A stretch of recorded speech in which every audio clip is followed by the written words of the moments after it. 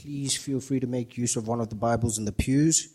And we are on page 814. 814 as we're reading from. And it reads as follows. As Jesus passed on from there, he saw a man called Matthew sitting at the tax booth.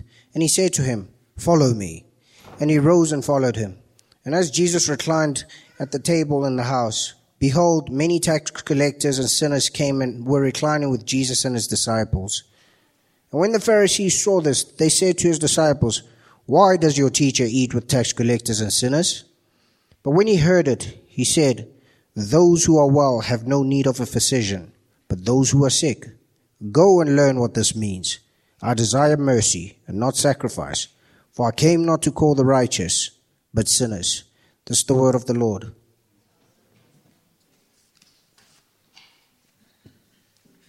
That was a great reading of God's word, wasn't it? Was it not? It was a great reading of God's word. A very warm welcome to you if you're here for the very first time. My name is Reggie.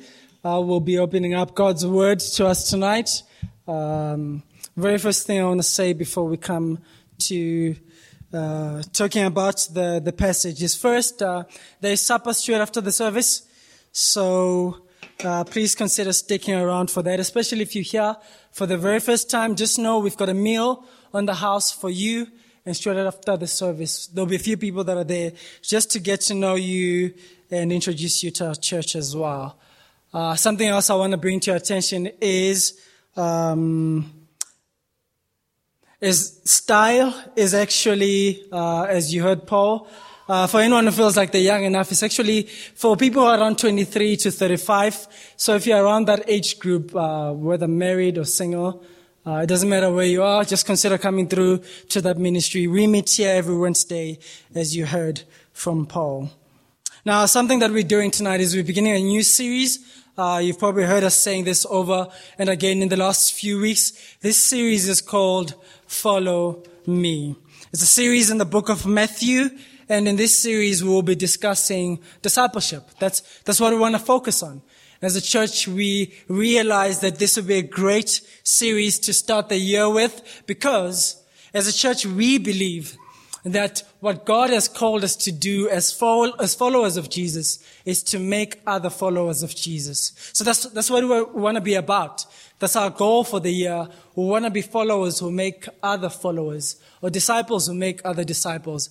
And so we thought this would be a great series to start off the year. So if you're part of the family, just know we want you to understand more and more what it means to be part of the family. If you're not part of the family, you're here for the very first time, this is what we would like you to know. We love introducing people to Jesus' family, and we would love for you tonight, or at some other point, to eventually become part of this family. So consider to join us as we go through this series in the book of Matthew. What I'll do now is pray, and then we'll begin our time together. Our dear Heavenly Father, we do thank you that you have shown us your great mercy. You showed us mercy when we were still sinners and far off from you. We do thank you, Lord, that you as the doctor, you have come to heal us. And that when we turn to you, we can know that we can be healed. And so, Lord, tonight as we begin this series, would you help us to understand clearly what a follower of Jesus looks like and what a follower of Jesus lives like. So, dear Lord, as we turn to your word, would you speak to us through the power of your Spirit? And this we have prayed. In Jesus' name, amen. In the movie Unbreakable, released in 2000, there's a character named Elijah Price. Elijah Price was known as Mr. Glass, was born, or from a young age was diagnosed with a very, very rare genetic disease. A genetic disorder that renders or makes his bones extremely weak. That makes his bones extremely fragile and prone to fracture. See, Elijah Price was told, he and his mom were told, he could have an average life, inverted commas, with good disease management. But his disease was incurable. And some of us here tonight might have had a friend, a family member, or a colleague who went to see the doctor, or perhaps whose wife told him, hey, you know we've got medical aid, go and see a doctor because you know that you're unwell. And then this person got to the doctor and perhaps got news that is much worse than this. See, when the person got to the doctor dropped the dreaded news that you have a terminal illness. Your illness is progressive, end stage, and incurable. And so if you live 3 to 6 months, you should thank God. Now that is awful. Is it not? It's awful. Now did you know? Did you know this? Now, I think you guys would because you guys are smart. Or well, most of you are smart. I think you would know this. You would know that at one point in history, many of the diseases that we have today that are considered to be curable were once deadly. Did you know that at one point, if you got Spanish flu, your doctor would come to you and tell you it's time to get your affairs in order? Now for us today, that is mind-boggling. It is mind-boggling that flu would ever be considered deadly. Well, except if it's man flu. I mean, well, no. But flu, deadly. No, come on. Even if it's Spanish. But Spanish flu was once deadly. So much so that one of the articles I read said this: so terrible was its hold among the peoples that whenever it was mentioned, it produced mental images of mass graves. Spanish flu. So at one point, if you got flu, if you got rabies, or if you got dysentery, your doctor would come to you and tell you it's time to put your affairs in order. So we thank God. We really thank God that today we have cures, we've got treatments, we've got vaccines for all these diseases that were previously deadly. But you see, in our text tonight, we're told of a sickness or disease that mankind cannot and actually will not ever be able to find a cure or treatment for. They can't. See, no matter how advanced our technology and science may be, we will never be able to find a cure for this sickness. Even if the Bill and Melinda Gates Foundation decides to fund whatever project we'll have, we will never be able to find a cure for this disease. It is impossible to eradicate this disease on our own. And you see, when you read through the story of the Bible, what you realize is all of mankind is infected with this disease. That all of us, like Elijah Price, are diagnosed from death with this disease. Actually, let me take it a step further. One of the poets in the Bible says this: before he was conceived, before there was fertilization in his mother's womb, he was sick with this disease. He had this disease. See, every man on earth is sick with the fever of sin, with the blindness of sin, and is overcome by its fury. So all of us here tonight are terminally ill. All of us are born terminally ill. But our story here tonight also has good news. Our story presents good news to us. And as we go through the passage, we will see this good news as we go through Matthew chapter 9. So turn to Matthew chapter 9 with me as we discover this good news from the passage. Now, as we go through this passage, I should let you know we will have 4 points. And usually with a narrative, it's usually hard to have points because you want to tell the story. But these points are there as hangers for us to be able to follow the story and remember what is being said here. So 4 points as we go through this passage together. Here's the very first point. The first point is the follower. And we'll read verse 9, and I'll also make mention of verse 12 and 13. Listen to what verse 9 says. Verse 9 of chapter 9 reads as follows. As Jesus passed on from there, he saw a man called Matthew sitting at the tax booth. And he said to him, "Follow me." And he rose and followed him. Now, the very first thing to ask there as you look at that passage is, where is there? Where has Jesus passed on from? It is important for us to see that phrase actually tells us that there's something that has happened before this. That phrase calls us to consider, to stop and consider what Matthew has said so far in his installment of the story of Jesus. And so, previously on Matthew's Jesus story, these are just a few recent highlights. Matthew has told us that Jesus stood by the mountain teaching one of his most famous sermons. This sermon is called the Sermon on the Mount. And in this sermon, Jesus taught about the countercultural or upside down nature of his kingdom. That his kingdom is unlike anything we would expect. And moreover, thereafter, Matthew tells us that Jesus shows his power. He shows the power of his kingdom, Matthew chapter 8, by healing the sick and demon-possessed. And you see, the last person that Jesus heals before our text tonight is a paralytic as he enters his hometown, Capernaum of Galilee. And so Jesus here is walking around his hometown. He's walking around his hometown and he sees this man called Matthew. And as we see in the text, he said to him, "Follow me." And Matthew rose and followed him. Now it is interesting to see that Jesus' interactions with people after his Sermon on the Mount, the kind of people he's had interactions with are people who are considered outcasts or rejects. These are people who are sick, paralyzed, and demon-possessed. Some of these people are people who've come to plead for a family member who is sick. And so at first sight, when we look at this passage, Matthew doesn't seem like an outcast to us. He's not physically sick. He does not look like he's an outcast. But you see, in Matthew's society, the kind of job that Matthew does makes him an outcast.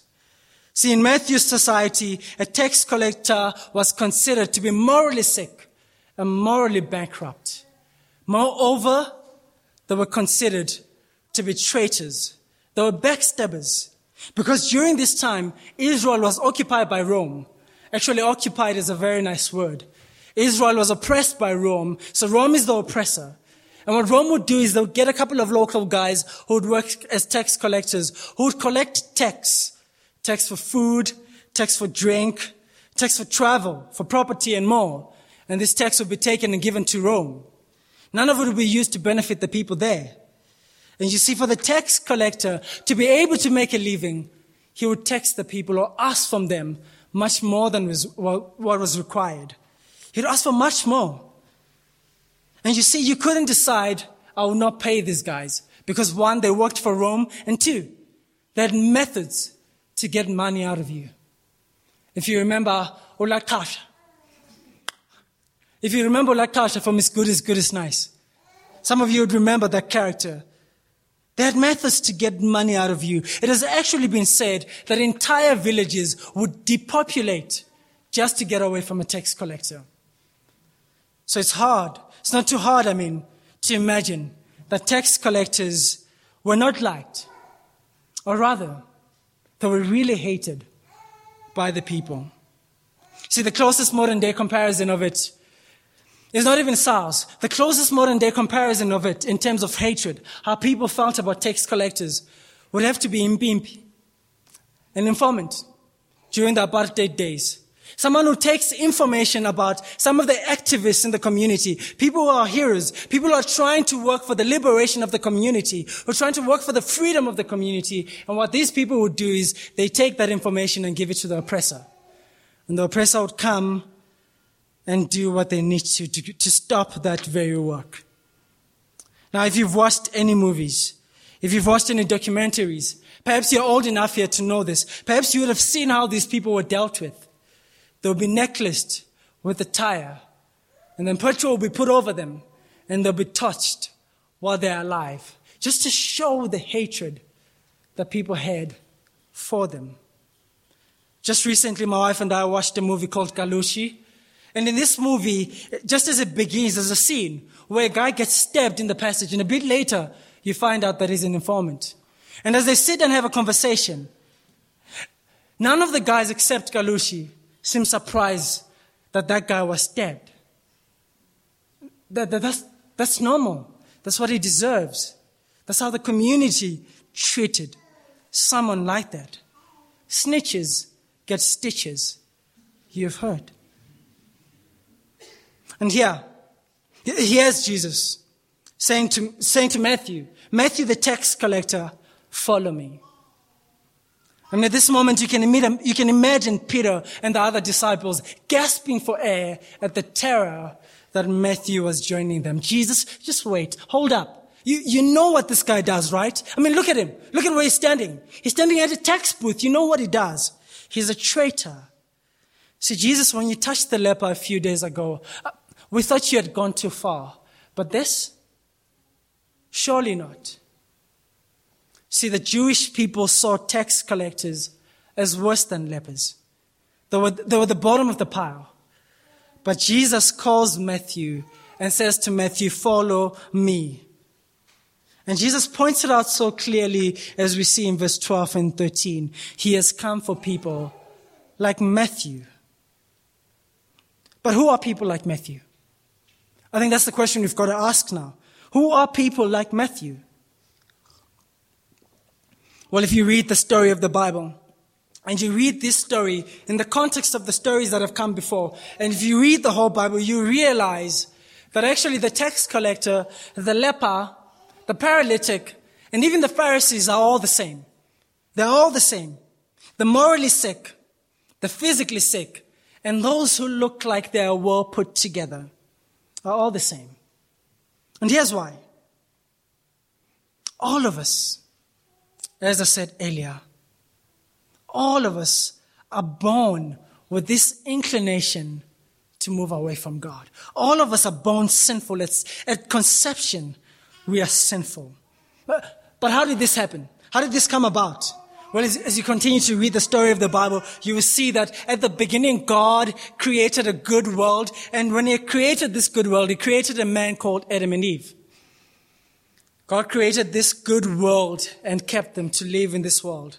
Adam and Eve who are the father and mother of all humanity. But they decided to be traitors. They decided to betray God, to backstab God by choosing to live life their own way instead of God's way. They decided to turn against the Creator. And so thereafter, everyone was born with this inclination to be a traitor, just like them and just like Matthew here. So sin and brokenness entered our world, rendering all humanity internally and terminally ill. Now, you may sit there, or we may sit here tonight and think, oh, so it's their fault. Well, not entirely, because you and I, if we were in the same situation, we would do the same. You know how I know that? You and I have rules or standards that we have given ourselves, standards that we have put in order not to harm ourselves or harm someone else.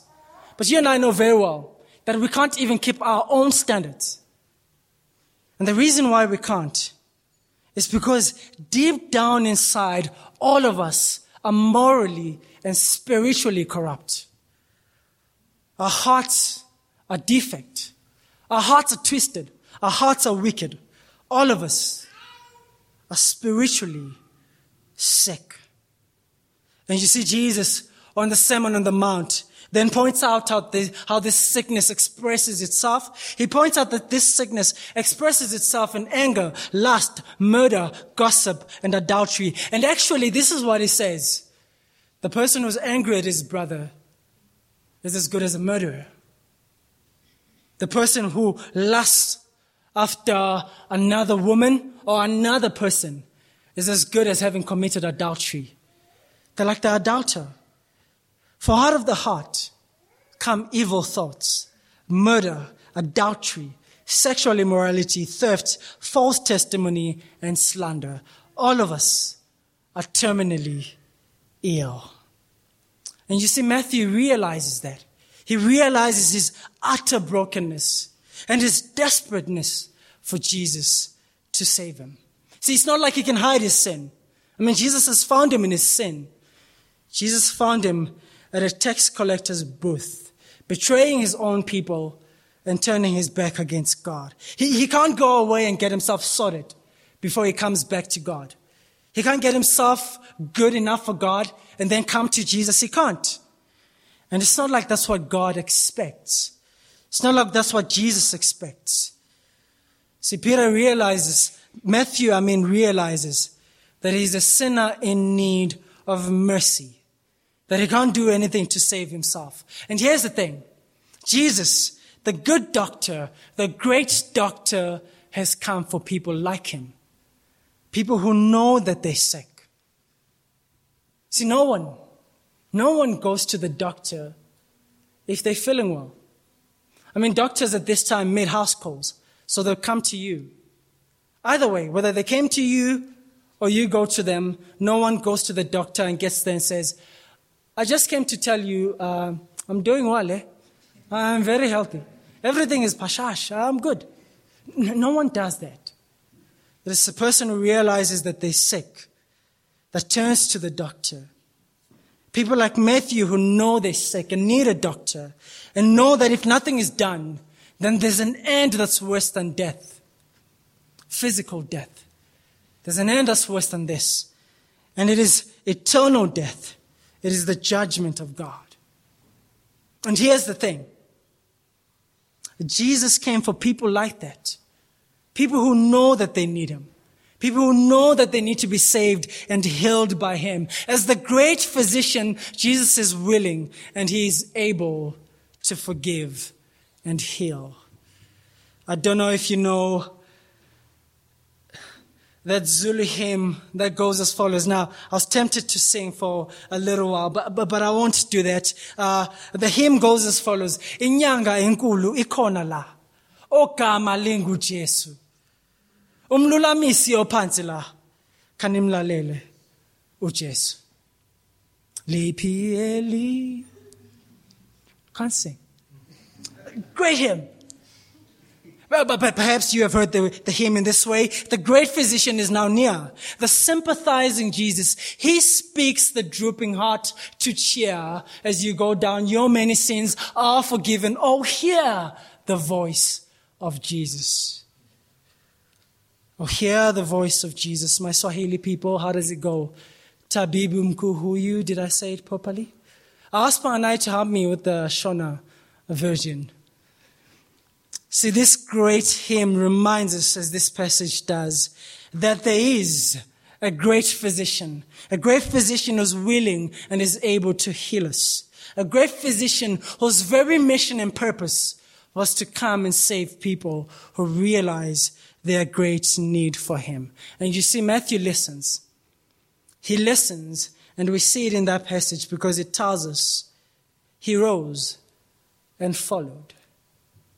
See, like the paralytic, a bit earlier in chapter 9, the paralytic whom Jesus says to, take heart, my son, your sins are forgiven. The paralytic whom Jesus realizes has got a greater need than walking. Like the paralytic whom Jesus says, take heart, my son, your sins are forgiven. Rise up, pick up your mat and go. Matthew does the same. He follows. He listens to this great physician. So if you're here tonight and you have not yet turned to him, listen to this hymn. Oh, hear the voice of Jesus. There's a great physician who is able to heal all who see their desperate need for him. See, if you want a clear example of what a follower of Jesus looks like, if you want a clear example of a Christian, what a Christian looks like, it's the person who realizes their deep need for Jesus. And here's Jesus calling them, saying, come follow. I am the great physician. I am able to heal and save. And that person follows. See, it's not like that person is well put together. That person has realized their great need for Jesus. And they have trusted in him. They have turned to him. And perhaps you're here tonight. And it's the first time that you realize that like all of humanity, you are spiritually sick. Well, here's what Jesus wants you to know from this text. There's forgiveness available for you tonight. You don't need to change before you come to him. Come as you are. The great physician is able to heal. Let me quote the words of a famous movie. This is what Jesus is singing over you right now. This is what Jesus says. I know who you are. I know what you want. If you're looking to be saved or healed, I can tell you I have the authority to forgive sin. I will look for you. I will pursue you. I will find you. And I will save you. That's what the great physician says. He can save you as he did Matthew. The follower is the one who puts his hand up and says, Lord, I need you to be saved. I need your mercy. That is our first point, the follower. Now let's move on with the text, with the story, and go to our second point. Our second point and third point won't be so long, and fourth one as well. The second point is the feasters. The feasters. Let's read verse 10. Now the feasters is the crowd, the people whom we will see in verse 10. Let's read verse 10 together.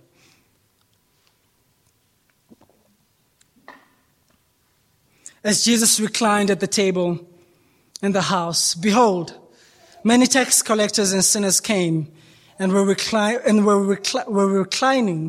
with Jesus and his disciples. See, that verse there points two things out to us. See, that verse is teaching us something about Matthew's lifestyle. It's teaching us something about what has happened to Matthew, but it is also teaching us something about Jesus' teaching and Jesus' kingdom. Let me start with Matthew. Matthew and the crowd. Notice with me that as we read the passage, the scene has changed. We're no longer at the tax booth. We are now at a house. People are sitting and they're eating. Now, there have been lots of conversations about whose house is this. Is it Jesus' house or is it Matthew's house? Now, you could push it either way, but as you read the text, it's quite clear that it's Matthew's house.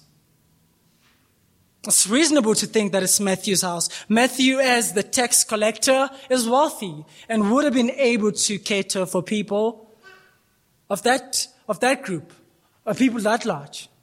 But something else. Look at the crowd. Many tax collectors and sinners. That gives you an idea that these are Matthew's friends. So it's Matthew's friends. So the text makes sense if we think this is Matthew's house. Now, there's something that Matthew teaches us here that I want us to see. Matthew teaches us something about evangelism and how to use our resources for the kingdom of God. So look at what Matthew does in this verse. So we see what I mean about evangelism and resources. Look at what he does. We are told there are many tax collectors and sinners who came and were reclining with Jesus and with his disciples. So it's clear that Matthew opens up his home. He opens up his home and gives out his resources and invites his friends who are the many tax collectors and sinners to probably introduce them to Jesus and to tell them of his newfound faith. See, Matthew does that here. He invites these people to come and see who Jesus is and to come and know about his newfound faith. This is what I mean about this teaching us something about evangelism. Very often I think when we think evangelism, we think what is expected of us is to walk around and talk to random people, whether in the streets, in the bus, whether in the train, or when you go shopping. That's what we think evangelism looks like. Now, it's not a bad thing. It's not a bad thing to walk out and talk to people in those areas. But what this verse shows us, and I think what you see as the story of the gospel and the story of the church progresses, is that people actually use their personal networks to let the gospel spread. They use their personal networks. Whether it's a familial network, this is people in their family. A geographical network, people in their neighborhood. Vocational network, people at their workplace. Recreational network, people that they hang around with, their friends. Commercial network, people at the shops. See, all of us, as we go through this passage, all of us should see that we have our own personal networks. We have our networks, and we should consider, how are we using these networks as followers of Jesus to bring others to follow Jesus as well? I'm sure you've heard in the last few weeks, we have been saying that our vision as a church, which lines up with God's word, is we want more followers in the family to make other followers. We've said this over and again. And we believe that the experience of someone who's experienced God's mercy is that they in turn go out and want to show the same mercy to others. So followers make other followers. It's inevitable. That's what should be happening. If you're a disciple, you should be making other disciples. That's your lifestyle. That's what should be happening. And so Matthew here teaches us how to use our resources, how to open up our homes to introduce others to Jesus. But now let me pause and ask you this. How do you think you're doing with that?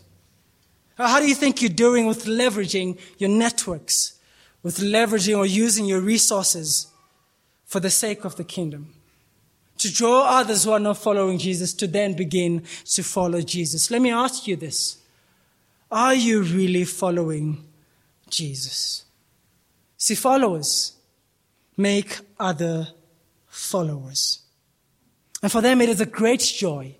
It is a great joy because they have experienced God's mercy and want others to experience the very same mercy.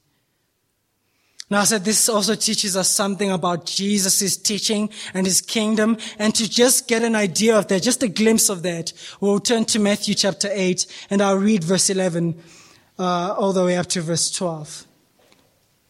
Verse 11 reads as follows in Matthew chapter 8. I tell you, many will come from the east and the west and recline at the table of Abraham, Isaac, Jacob in the kingdom of heaven, while the sons of the kingdom will be thrown into outer darkness.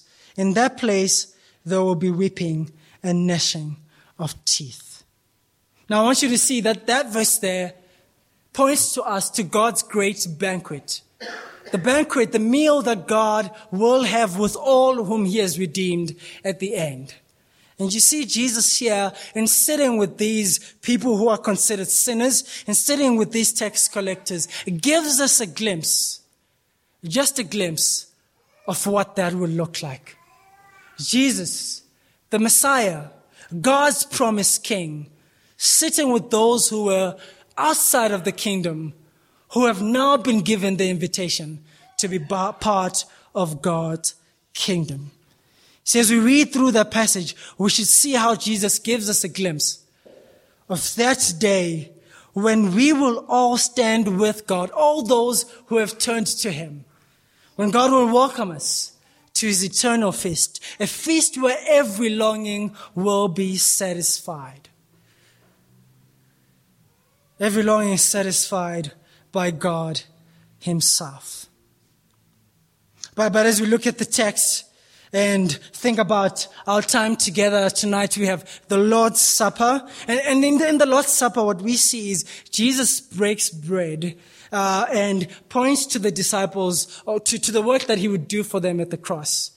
But in Luke's gospel, Jesus also says that this very same meal points to the fulfillment that will come at the end, when we will have this great banquet with God. And so tonight, as we take the communion together, be reminded not only of the cross, not only of the past, but be reminded of the future. That God will ultimately come back to take us to be his very own. And to enjoy this great banquet with him for eternity. That is our second point, thinking about the crowd, the feasters. Our third point is the frowners. These are Jesus' critics. Let's read verse 11 together. And when the Pharisees saw this, they saw what Jesus was doing, they said to his disciples, "Why does your teacher eat with tax collectors and sinners?" See, not everyone was happy with Jesus eating with tax collectors and sinners. See, the Pharisees were outraged at what Jesus was doing here. See, because a meal was a sign of companionship. A meal was a sign that you are welcoming someone into your life, whether as a guest, you're welcoming them, or you're the invitee who then joins in this meal. That there's companionship. That there's welcoming of each other. And I think you and I get this idea. We get that a meal symbolizes more than just eating. And I'll point this out to you. A few years ago, we had just met Black then. It must have been a few months or so. We went to visit Black in Tembisa, our neighborhood, where both of us grew up. And when we got there, it was myself, David, and another guy called Masimba. When we got there, you do what you usually do when you get to the township. You have a kota. So we bought a kota and we ate, and it was great. Straight after that, Black says to us, "Hey, I'd like you guys to meet my family, the rest of my family. There's an event. They have a ceremony on the other side. Won't you come with me?" And we go. And when we get there, we are ushered into the kitchen. We meet everyone, and then we are ushered into the kitchen. And when we get to the kitchen, a meal is prepared to us, and the meal is brought to us. And one of my friends screams, "No!" He says, No. And then we're all just in shock. Like, what is he doing? Because for us culturally, it doesn't matter whether you ate 5 minutes ago. If you walk into someone's house and they offer you their meal, it's a way of them welcoming you into their home and their life. And you're also welcomed as well. So we were quite shocked. And although as you look at this scene, you see that Jesus is a guest in this meal, it is quite clear who the focus of the event is. It's Jesus. If there's anyone who's doing the welcoming here, it is him. He's welcoming the tax collectors and sinners into his kingdom. And the Pharisees are outraged. They're outraged. How can he eat with tax collectors and sinners? Does he not know that the law says a clean and holy person, especially someone who's a rabbi, keeps away from anything that is unclean and unholy? Why does he eat with unclean people? Now you and I at this moment might be tempted to think that the Pharisees are party poopers and that they were wrong. But they were actually respected people in the community. They were respected teachers of the law. And in their effort, and what they would do in their effort to get to know God's word more and to keep God's word, what they did was come up with extra rules to try and make sure that they and the people around them could keep God's word. Now, this seems like a good desire. And they're not wrong in pointing out that Matthew and the sinners are unclean. But you see, in their desire to know and keep God's word at all cost, this desire made them callous to anyone who did not keep God's word. And so they would not be compassionate. They would not be merciful to anyone who failed to keep God's word. And so they look at Matthew and his friends and sneer and think, why does Jesus hang out with them? He should be with us. And you see, this lack of compassion, this lack of mercy towards others, this lack of compassion that they failed to show others was indicative of the fact that they had not truly understood how God had dealt with them, how God had dealt with these people in history, that God has always dealt with these people in mercy or with mercy and compassion. See, what we see here is the Pharisees have a broken vertical relationship. They have a broken vertical relationship with God. They have not understood God's mercy. They cannot even see how they need Jesus to be saved, which is why they separate themselves, not only from the sinners, but they separate themselves from Jesus. Look at what they say, your teacher. They do not see that they need to be saved. They do not see their need to be saved by Jesus. And so this broken vertical relationship is reflected in their horizontal relationship and how they treat the people around them. So Jesus shows them that they're not any different to their forefathers. There's a passage that is quoted for us there. We will not go to it. The passage is Hosea chapter 6. We will not go to that passage. And this is what happens in Hosea chapter 6. God's people, God's people lived their own way, and they brought sacrifices to God. And they thought that God was blind to their sin, that God was blind to their adulterous way. But God could see that their hearts are far from Him, that they are unfaithful, that they're cheaters. And the kind of words that is used to describe Israel at that time is they're harlots, they're prostitutes. They've turned to worship all other gods, and they've turned their back on God. And then they come back to offer sacrifices to God and think God will be pleased with that God will be pleased with these sacrifices.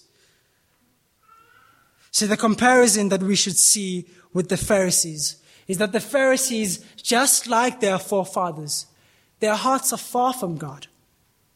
Their hearts are far from God. See, at the heart of keeping God's word was their own pride and their own self-righteousness.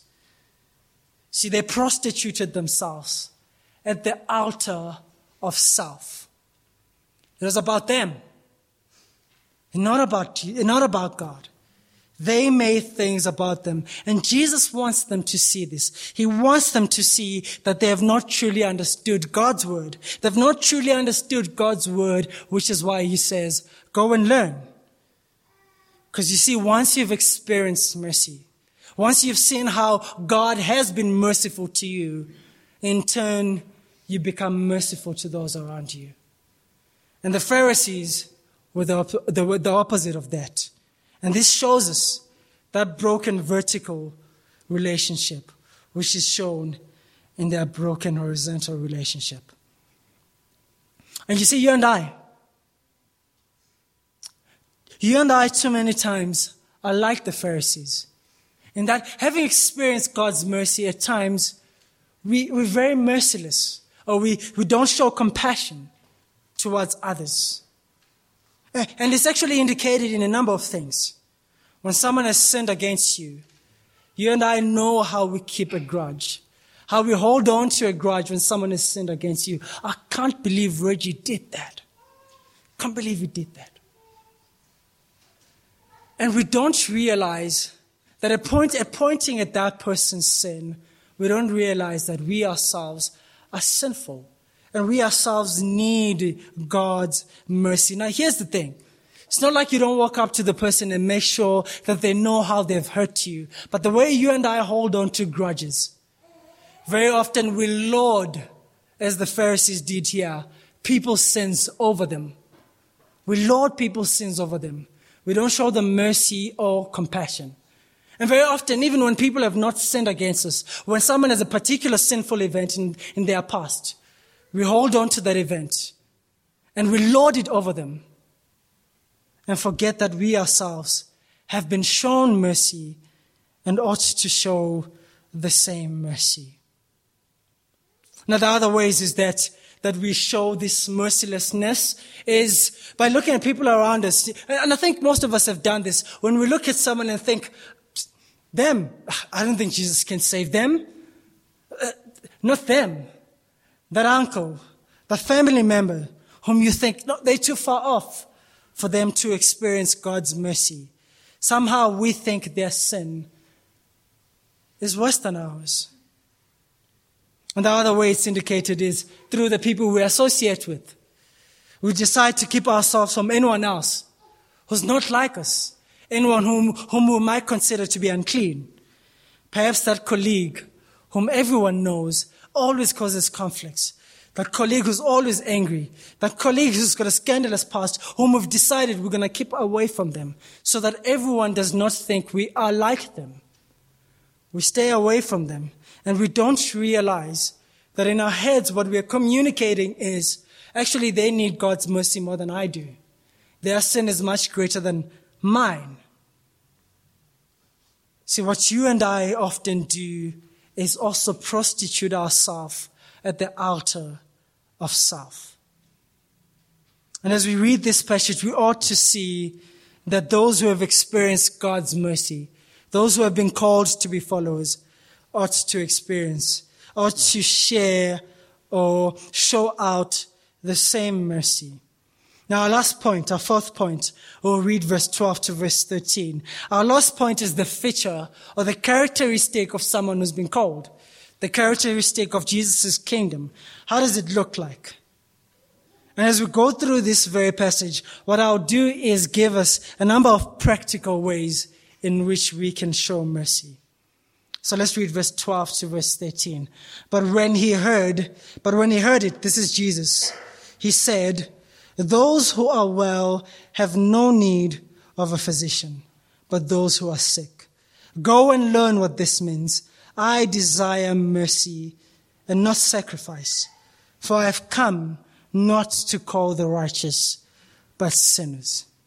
See, Jesus pointed out so clearly that those who belong to him, those who have experienced his mercy, then in turn become merciful. Here are a number of practical ways in which we can show mercy. I'll give you the first two, which are how we can show mercy as a collective, as a church together. The very first one is, if you were here on Wednesday, you would have heard us talking about our vision as a church. Perhaps you were here this morning and also heard it. But if you have not heard it, don't worry, Royden will be up here next Sunday and will explain the vision of the church to us once again. See, in our vision of the church, this is what we said. We realized that as the church, we find ourselves in a context where there's lots of people who are filled with brokenness. And one of the ways that you see brokenness is in the lack of education all across Africa. And so as a church, we made it clear, we have said our vision is we don't exist in isolation. We don't pull ourselves away from the community and from the brokenness that we see. Rather, we want to be involved in bringing about a change. And one of the ways that we are doing it is through the different schools, or is through education and through the different schools that we have. So Love Trust, which is our mercy arm as a church, has helped us to be able to show this very same mercy we have received to others, to those who do not have good quality education, to show mercy to them in this way. And perhaps you're sitting here today and you're hearing that. See, one of the ways in which you can be involved is to find out how can you be of help in this vision? How can you be of help as we walk alongside Love Trust? How can you be involved in what the church is doing? How can you be involved in the mission and the vision of the church? I think that's the first thing you can think about. The church already has practical ways to show mercy. How can you be involved in that? The second way is through our mercy ministries in the church. We often donate clothes and non-perishable food, and often our pantry runs out. And so, as a way to express mercy to those who are less fortunate, we realize that this is the way we can get involved. Perhaps you can raise up your hand as well and say, I've experienced God's mercy in saving me. The others are far off. Physically, I can show him that same mercy by giving in this way. The third way you can show mercy is through our small communities that we have here at church, our different life groups. Perhaps you have someone in your life group who's just lost a loved one. Someone is going through financial turmoil. Someone has lost a job. Or someone who's just emotionally downcast.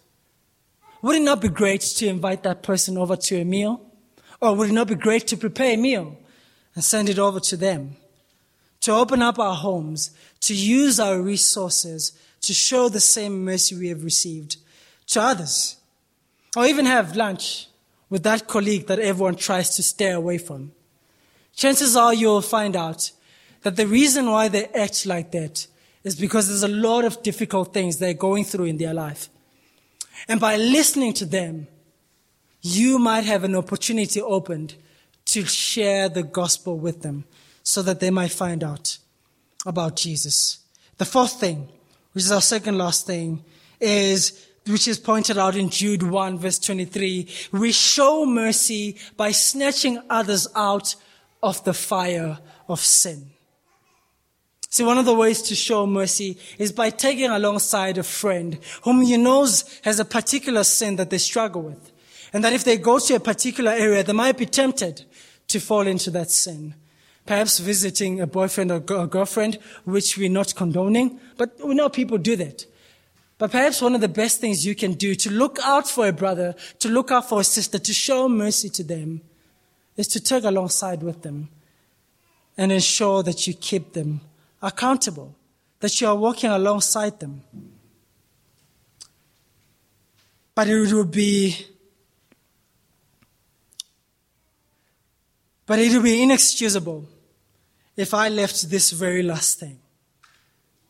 The way that we show mercy to others is also by sharing the gospel of mercy by which God has redeemed us through.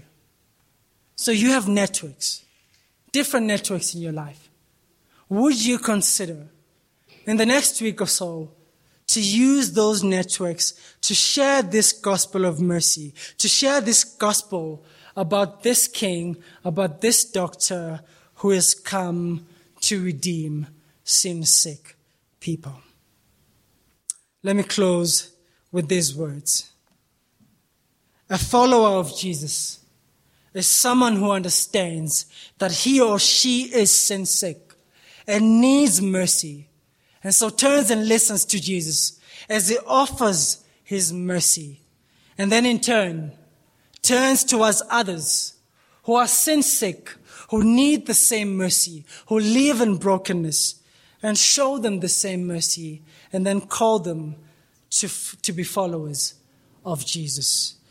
A follower of Jesus calls others to experience the same mercy.